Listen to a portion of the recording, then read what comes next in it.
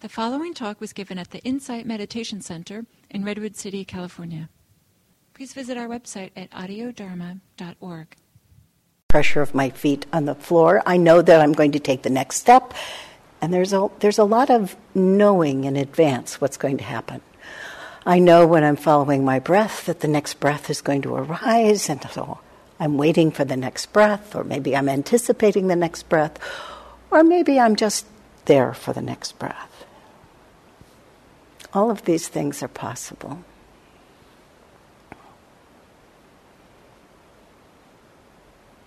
The object here is to say, oh, this is what's happening. Not this is what's going to happen. Oh, this is what's happening. Just allow whatever's going to happen without having to know what it is. Without having to know what it is. Now, if this gets to be too distracting, just go back to whatever practice you normally do so that you can center yourself. Because this practice is most useful when you're able to approach it with a certain amount of stillness without searching. So sometimes it becomes necessary then to just go back to the breath and really bring yourself in again, and then open up that awareness again. Whatever you choose to do, at least every once in a while, stop and just see what you notice, and then return to whatever practice you're following. It is in this stopping that sometimes we can be surprised. Notice what arises in that moment. Whether it's mental, physical, emotional, just, oh. Allow yourself to be surprised. If you're not surprised, notice that you're not surprised. Just what I thought.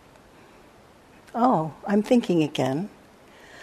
Oh, am I judging? No, I'm just thinking. Just let whatever is bubbling up, bubble up. And it's that bubbling up that I want you to notice. Oh, I didn't know that. It doesn't have to be a thing you know. As I just brushed my hair back, what I noticed was that it was irritating my eye, and I was beginning to blink my eyes, and I thought, that's not working for me. But there was an awareness of all of that as it was happening. Oh, okay, I'm going to flush that out of my face. So that you just notice.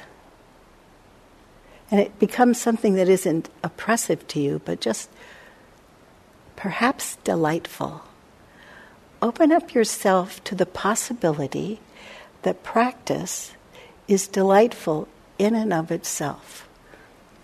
Delightful doesn't have to be pleasant, although we think of delight as present, but the delight of practice and just the surprise. Make that possible. Allow that to be possible.